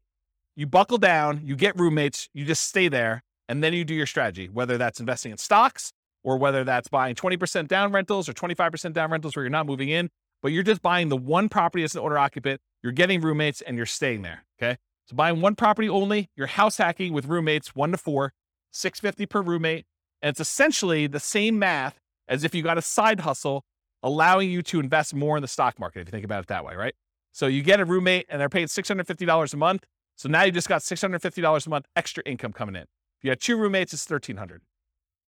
One could think of doing short-term rentals as having 1 roommate, 2 roommates, 3 roommates, whatever it is. Just think of it that way. Same idea. Okay. So this is 1 house hack with roommates. This is if you buy no rental properties, you just invest in stocks, 394 months with 1 roommate. You buy a property and you do Invest in stocks and you have 2 roommates, 373 months. Buy one property, 5% down, 3 roommates, 334 months. And if you buy one property with 5% down, you have 4 roommates, 304 months. So all you have to do is buy one property, get 4 roommates, just do it for 304 months, invest in the stock market, and that's it. That's the strategy there. Okay, what if you do house hacking and then you buy rentals? So we're still doing that one owner-occupant property. We're still getting 1, 2, 3, or 4 roommates. We're going to vary those. But then you're going to buy up to 10 non-owner occupant rentals. So you're not doing any more nomading. You're not moving anymore. You're just buying 15% down, 20% down, 25% down rentals when you do this. You're going to vary your down payments between 15% down with PMI, 20 or 25. And we're also going to compare this to not doing rentals, just investing in stocks, just so you can see the number. Here they are. So you buy one property with 5% down, you have 1 roommate, and you invest in stocks, 394 months. You buy one property with 5% down, with 1 roommate, and you buy 10, 15% down rentals, 357 months. You buy one property, 5% down, and you have 1 roommate, and you buy 10, 20% down rentals, 357 months. It's the same as whether you do 15% down or 20% down. Doesn't make that big of a difference in this case. Buy one property with 5% down, you do one house hack with 1 roommate, and you have 10, 25% down rentals. That's faster, 336 months. It was better for you to put 25% down in this particular situation with these assumptions than it was to do 20% or 15%. It's faster. Counterintuitive.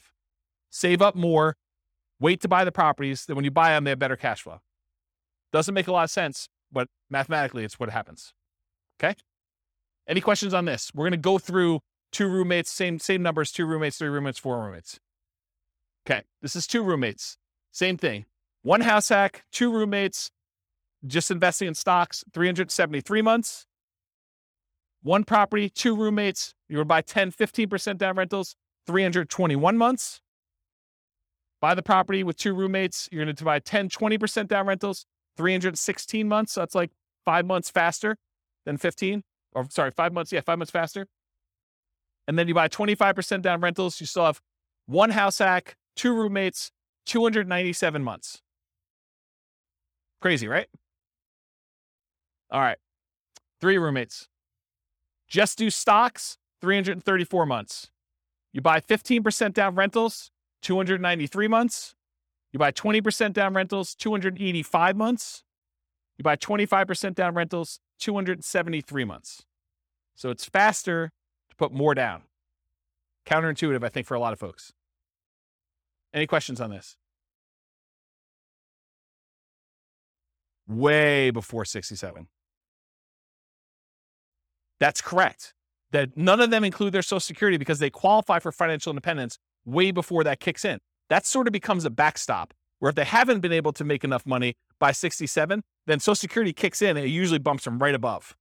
Yep. So really, in that case, they're not collecting Social Security. When they get to the point where they are collecting Social Security, provided it exists, then it's a bonus. It's basically increases their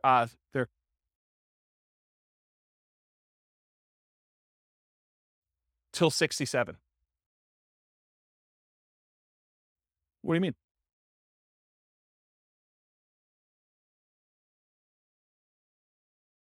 Yes, but if you already have enough to live financial independence, doesn't matter.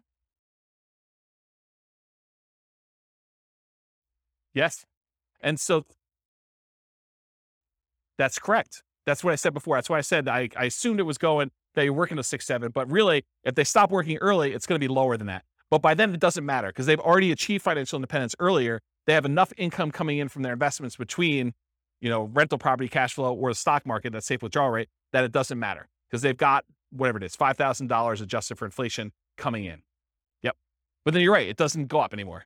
And then you got to decide, should I work till 67 so that I can keep getting income and adding to it? Well, I don't think it matters. I mean, I'm 47. I don't know. How old am I? 47. And I don't care.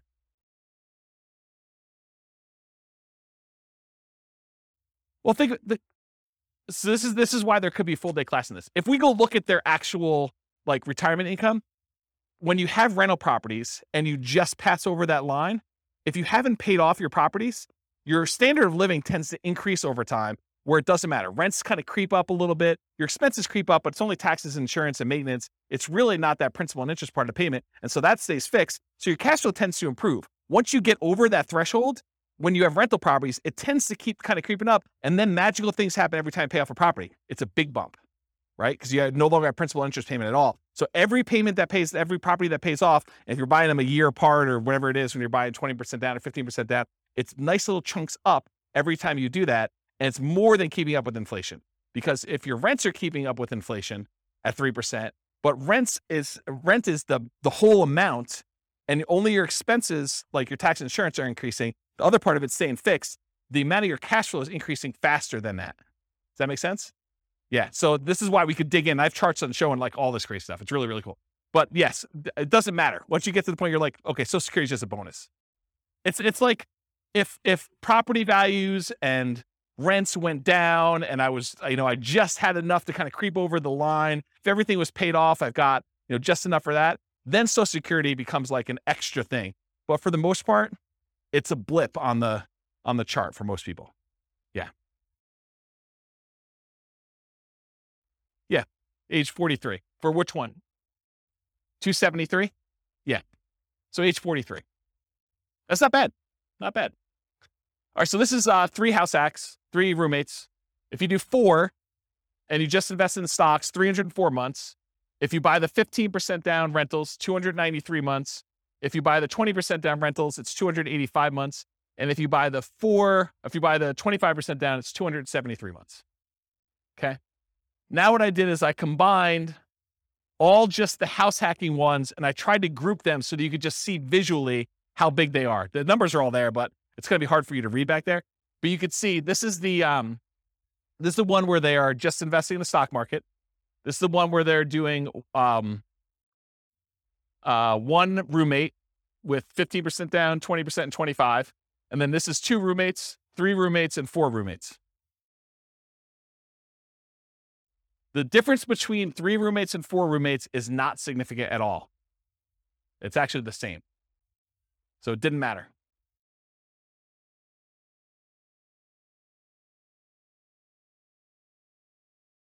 Yeah, so Nick says it's easier to find a 4-bedroom house than a 5-bedroom house. And I think in some markets that's true. But you could find a 3-bedroom house with 2 rooms in the basement too, right? So you definitely can find 5-bedroom type units. Yeah.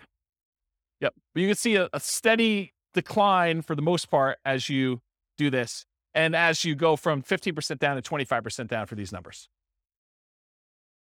What I find interesting though is you get 4 roommates and you ignore you can ignore all the real estate stuff, still 304 months, which is pretty promising, right? Even better than doing some rental stuff with 2 roommates and stuff like that. A lot less work, right?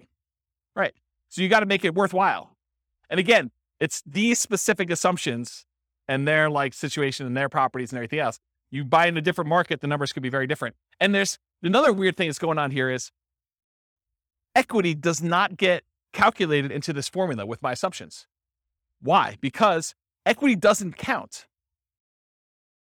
to financial independence, right? You remember the formula for financial independence is all the passive income from annuities, Social Security, and pensions. So that's not any of those. Cash flow from properties, it's not really there, although it's kind of a weird function of that when you pay off a property.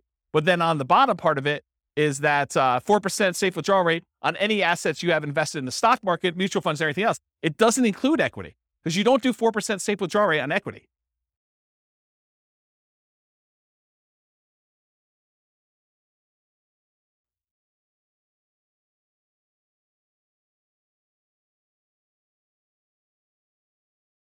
So I don't want to speculate because sometimes with leverage, you end up with a weird net worth thing where it could be better. But in general, yeah, you end up with higher money invested in stocks in order to generate that same dollar amount. Yeah. Crazy, right? Okay. So this is all the ones for house hacking. Any questions? Then this is everything. Okay. So the green ones are all the buy and hold stuff. Then it starts Nomad, but these were the Nomad ones that were sort of odd ones out. These were Nomads with house hacking. So I kind of separated those out. Then these are some other weird Nomad ones. And then these were all the house hacking ones. So you could just see visually how they all compare to each other in terms of speed. And just eyeballing it, Nomad's fastest, right? Which is what we've been saying for a long time in these classes. But house hacking is pretty good, especially compared to traditional buy and hold, right? And honestly, when you combine house hacking and Nomad, those tend to be pretty sweet. Like the combination of moving into properties, buying with 5% down, and then also having roommates while you do that, pretty sweet model. There's only a few better than that, and that's sort of these like, Nomad by proxy, Nomad with short-term rentals, and fixer-upper Nomad. Those are these three, which are kind of like the lowest of all of them. Although they're not really the lowest of all of them because some of these are a little bit faster, right? 202 versus 214. Nomad with short-term rentals is the best right now of the ones we've done so far. With these assumptions in this particular situation, which you can't overgeneralize this because you got to run your own numbers. But if you're trying to evaluate what plan to do, you put in your numbers, you put in your situation, you run the software, and you run through each one of these to find out which one makes sense in my market with these things. All right, I think that's it. So, I got like one conclusion slide, but I think I've talked about most of it. So I'll go back to this slide so we can look at it and have more discussions. But so in conclusion, assumptions for modeling matter a lot. So house hacking once versus acquiring more properties, that Nomad with house hacking or with buy and hold kind of running in parallel. If you change the assumptions like your income expenses, market conditions, the appreciation rate, the rent appreciation rate, the price, interest rates, rents, vacancies, maintenance, property management, tax insurance, all those things will impact the results here. And they may change which one wins, right? I'll just give you a really basic example of this. If you're house hacking with one house, but you're primarily investing in the stock market versus you compare buying a property where the price appreciation or rent appreciation is abnormally low, that one may look much, much better than that. But if you run a number where you're buying in a fastly appreciating market with fastly appreciating rents and interest rates that may be back on the decline at some point, that could look way, way better than other strategies, right? Or how big of a discount you can get with your buy, fix up, and resell, which we haven't covered yet, but the fixer up or Nomad even, like those can really matter. If you get a big enough discount, that could blow everything else away. Or if your short-term rentals don't work out as well, they're not as profitable, or maybe they're much more profitable than I assumed with my assumptions, that could also matter. The stock market rate of return will matter too. It also affects not just numbers. This is actually a really good point. I'm going to slow down and talk to you about this because it's really critical to understand. So one of the reasons a lot of these strategies outperform others has to do with your risk profile. If you're investing small amounts of money and you're taking on a lot of debt, you're much more leveraged. And so your risk profile of doing a strategy where you're buying 5% down properties and you're repeating every year is very, very different than the risk profile of someone investing and putting 25% down or someone investing in stocks. It's not saying automatically that one is better or worse because there are ways that it could be better or worse depending on how it's structured and what your situation is, but it's different. Like if you're investing all in stocks, you now have the risk profile of a stock investor versus the risk profile of someone who's doing buy and hold or someone that's doing Nomad. And so these strategies, one could get you there faster, but if you look at all the different ways we measure risk, and there's several different ways that we look at stuff, everything from your debt to your net worth, to your debt to your liquid net worth, to your rent resiliency, to your equity resiliency, like all of those different ways of measuring like risk in a particular strategy, and you compare those one risk curve versus another risk curve, you may say, this is not worth the extra 3 years that I would earn. Or you may say, it is totally worth that to do it this way. And you can kind of look at those things. So risk matters a lot. And this comment about what you're investing in and its risk profile is pretty profound. Yeah. So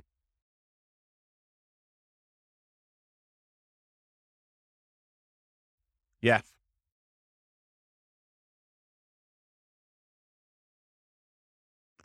So what Nick said off mic is you got to take into account the amount of work you're putting into. Doing short-term rentals could be a lot more work than just automatically investing $1,000 from your paycheck in index fund each month. And so you got to be aware of that too. So totally, absolutely. And we talked about that idea when we talked about how part of the extra return you're getting from short-term rentals is your labor. It's not just dollar return. So yes. Your safe withdrawal rate would matter here. Whether you're buying duplex, triplex, fourplex, or single-family homes would also matter. The strategies that work best in that market may differ from your market. You got to do the math. And I tried to do modeling for about 300 U.S. cities. If you go to realestatefinancialplanner.com/model and just pick your city, I tried to do, and it's getting better. It's more like a late alpha kind of situation here. It's going to get a lot better over time. But the idea is that there'll be like 100 different scenarios all pre-done for you where you just copy it to your own account and just make changes to whatever you're doing. So any questions? No questions? You already took them all? I don't know. I found it pretty interesting to kind of see these all laid out. I've never done it like this before, where I've kind of laid out buy and hold versus nomad versus house hacking all on one chart before. So I found this pretty interesting. Do you guys find it interesting? Anyone changing their strategy based on this? You got to do more nomad? Weren't you telling me last week that you were buying properties and then selling them? Yeah. Buy, fix up, then resell. Like get roommates? Yeah. Yeah. I think I talked to you about this last week. Doing the 2 years is, it's not as good, because if you could do them if you do them once a year, you just pay the tax, you end up working out better. If you actually sit down and do the math. So just pretend you sold it and actually paid the tax on it. And then imagine you could do one every 2 years instead of one every year instead of one every 2 years. You pay more taxes, but you end up netting more. Yeah.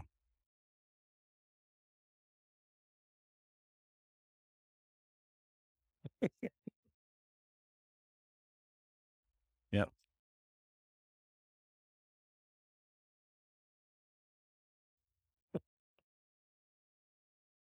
It'd be good. It'd be good. But I mean, yeah, as Kevin says, it would be hard to get roommates while you're doing the fix and flip. A little discount. Yeah. I'll knock off $50. Use this outhouse. Yeah. So yes, I mean, the thing is, when you model like real situations, like somebody doing stuff, a lot of times you're entering in existing properties that they own. And then you're modeling, okay, if I could do one fix and flip a year, like actual fix and flip, and I make an extra, whatever it is, $25,000. So that's like $25,000 in income that happens irregularly. And then I'm also doing this nomad thing, and I'm also getting extra income from some house hacking, and maybe I'm getting my nomads at a discount. And then eventually I'm going to stop that strategy because I'm going to get married and my wife's not going to be willing to like house hack or nomad or whatever. And so now I'm going to go to 20% down after 10 years. And then what does that look like if I do that? And then I'm going to go buy, big apartment buildings. I'm not going to do this, piddly single family home stuff anymore. It's kind of like ignoring all that stuff. I'm going to be a real investor, right? I'm making a joke because the single family homes is really good anyway. But you go and you decide to switch your strategy and you do all this stuff. Or maybe you're like, hey, I'm going to do hard money loans after I get to a certain point. And then so instead of earning 8% in the stock market, I'm going to get 12, 13, 14, 15, 16%. There's all these different variations on what you're going to do and how you're going to do it and what that looks like. And I think you have to model it.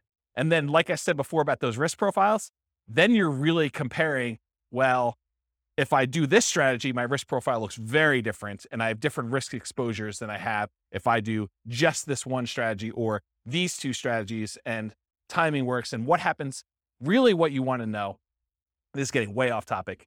When we've done all these assumptions, the biggest problem we have with this is that we're assuming 3% fixed appreciation, 3% rent appreciation, that, interest rates have remained the same throughout all the scenario. Like there's all these simplified things. Inflation is static, like inflation, rent appreciation, home price appreciation, mortgage interest rates.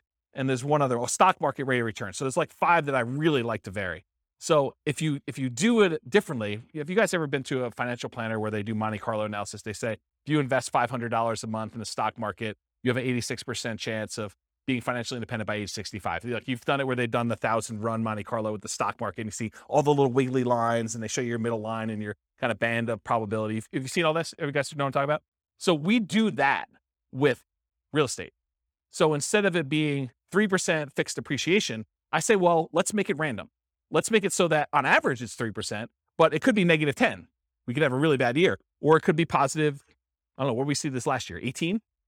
So positive 18. So we can have this really wide range of what like home price appreciation is, and random rent appreciation, and random mortgage interest rates, and random stock market rates. And so we can have all of those being random.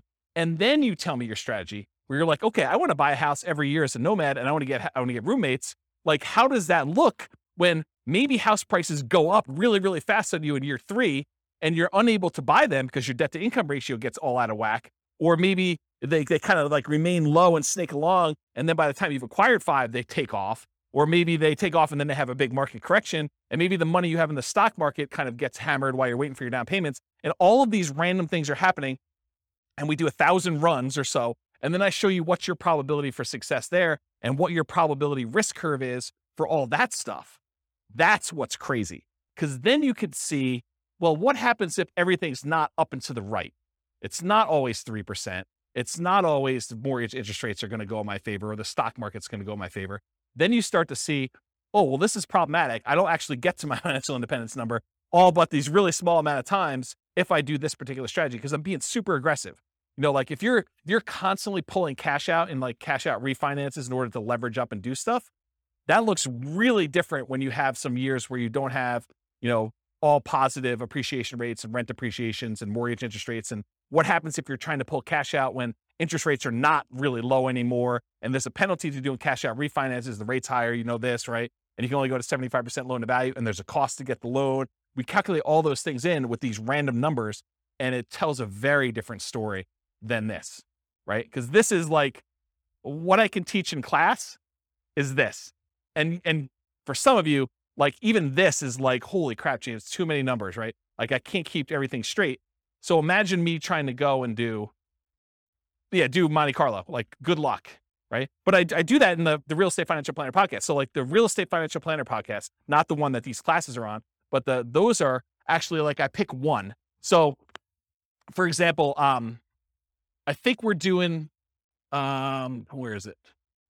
We're doing the one where he just bought an owner occupant property. So it's this one. So we're here. So we did episode 7. So episode 7 is me taking a single situation.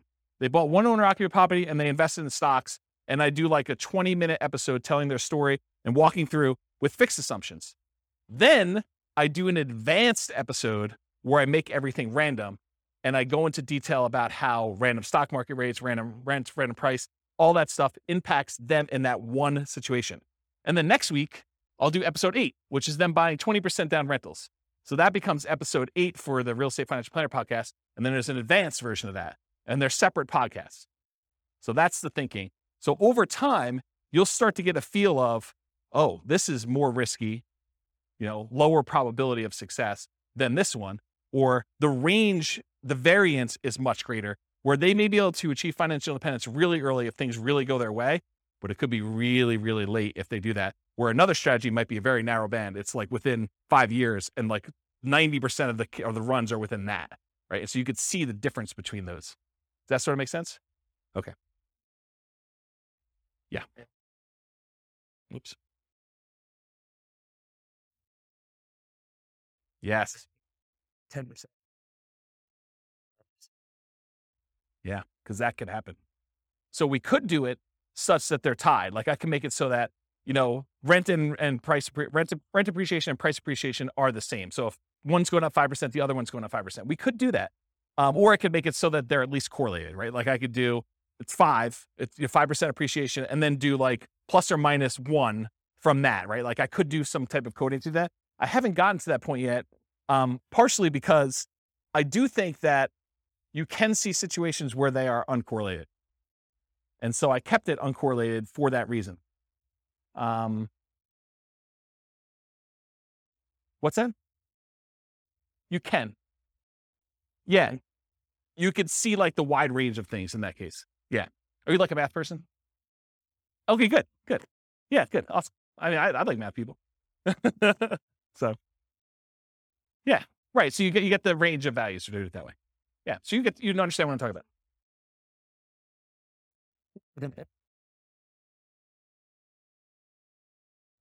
So I didn't program specifically in a pandemic, but I did do market corrections. And so what I did is I have another rule that you can run where there's a random event.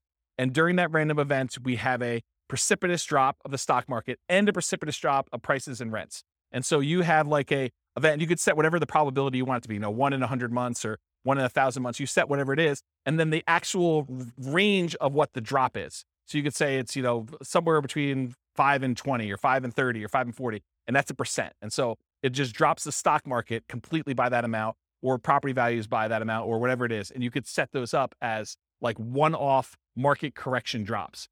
And that's an additional rule besides just the random things, which I haven't, I'm not even doing that in the advanced things because I haven't built it up to where I feel as though people can follow along. Eventually they'll get to the point where like, okay, this is old hat, James, you're doing random every time. Like, oh, no. There's a lot more. So yeah. Pandemic button. Yeah. Yes, that's right. That's right. Yes. So you could put your own stuff in there, right? And yeah. Yeah. You look at your own charts. So we have a whole chart for rent resiliency, and I've yet to build the equity resiliency chart, but that's going to be built before the next class, for the class that I teach on that. But yes, so you go look at the curve, and then you look at the curve compared to another scenario. So you build out your whole scenario. This is my plan. Then you make a copy, and then you modify the copy so that the copy becomes, okay, instead of doing this, change this and change this and change this. And then you could plot the charts over each other to see, oh, here's my cash flow, here's my net worth, here's my rent resiliency chart, here's my debt to net worth, here's my debt to my liquid balance, all my account balance stuff, here's my number of reserves that I have in cash. Here is, here's my time to financial independence, here's my time to, my ideal financial independence, here's my time to 2 times my ideal financial independence. So you can look at all of these different metrics and compare them. And it's not, you can't, just like we saw here, you can't just look at one number and see, right? There's so much more going on beyond these numbers that it's hard for you to understand, because some of these you might get to financial independence, but then your standard of living, you got to hug that financial independence number. You got to hug $5,000 a month, inflation adjusted. Otherwise, it's going to be ugly. And then other ones, like you're blowing through $5,000 a month. You're $5,000 a month going toward $20,000 a month, because your rents on all your properties once they're paid off is very different than the rents, than just investing in stocks as an example. And so there's more to it than just number, right? We kind of focus in on this as a simplistic tool just for teaching, but it's nuance. Everything is nuance, right? Like you talk about somebody in your job, they're like, oh, so you do this in your job. You sit down and you plug in numbers on your spreadsheet all day and that's what you do. Well, sort of. Maybe a little bit more than that, right? Like it's like there's more to it than what you first see. So I don't know. That's how I think about it. All right. Any questions? All right. Thank you all for coming. I appreciate it. I will see you all next week for whatever we're doing. With home prices up, mortgage interest rates up, and rents up, but not quite enough to counteract the higher prices and interest rates, cash flow on rental properties in Thousand Oaks is harder than ever. Book a call with the Real Estate Financial Planner to apply our proprietary 88 strategies to improve cash flow on your rentals. See the show notes for a link to schedule your call and improve your cash flow today. If you're a real estate agent, lender, or professional in Thousand Oaks that wants to help our real estate investor listeners, consider reaching out to learn about collaboration opportunities with this podcast. We'd love to add more value to our listeners by having you assist our investors buy, sell, and finance their real estate investments. See the show notes to schedule a call to discuss collaboration opportunities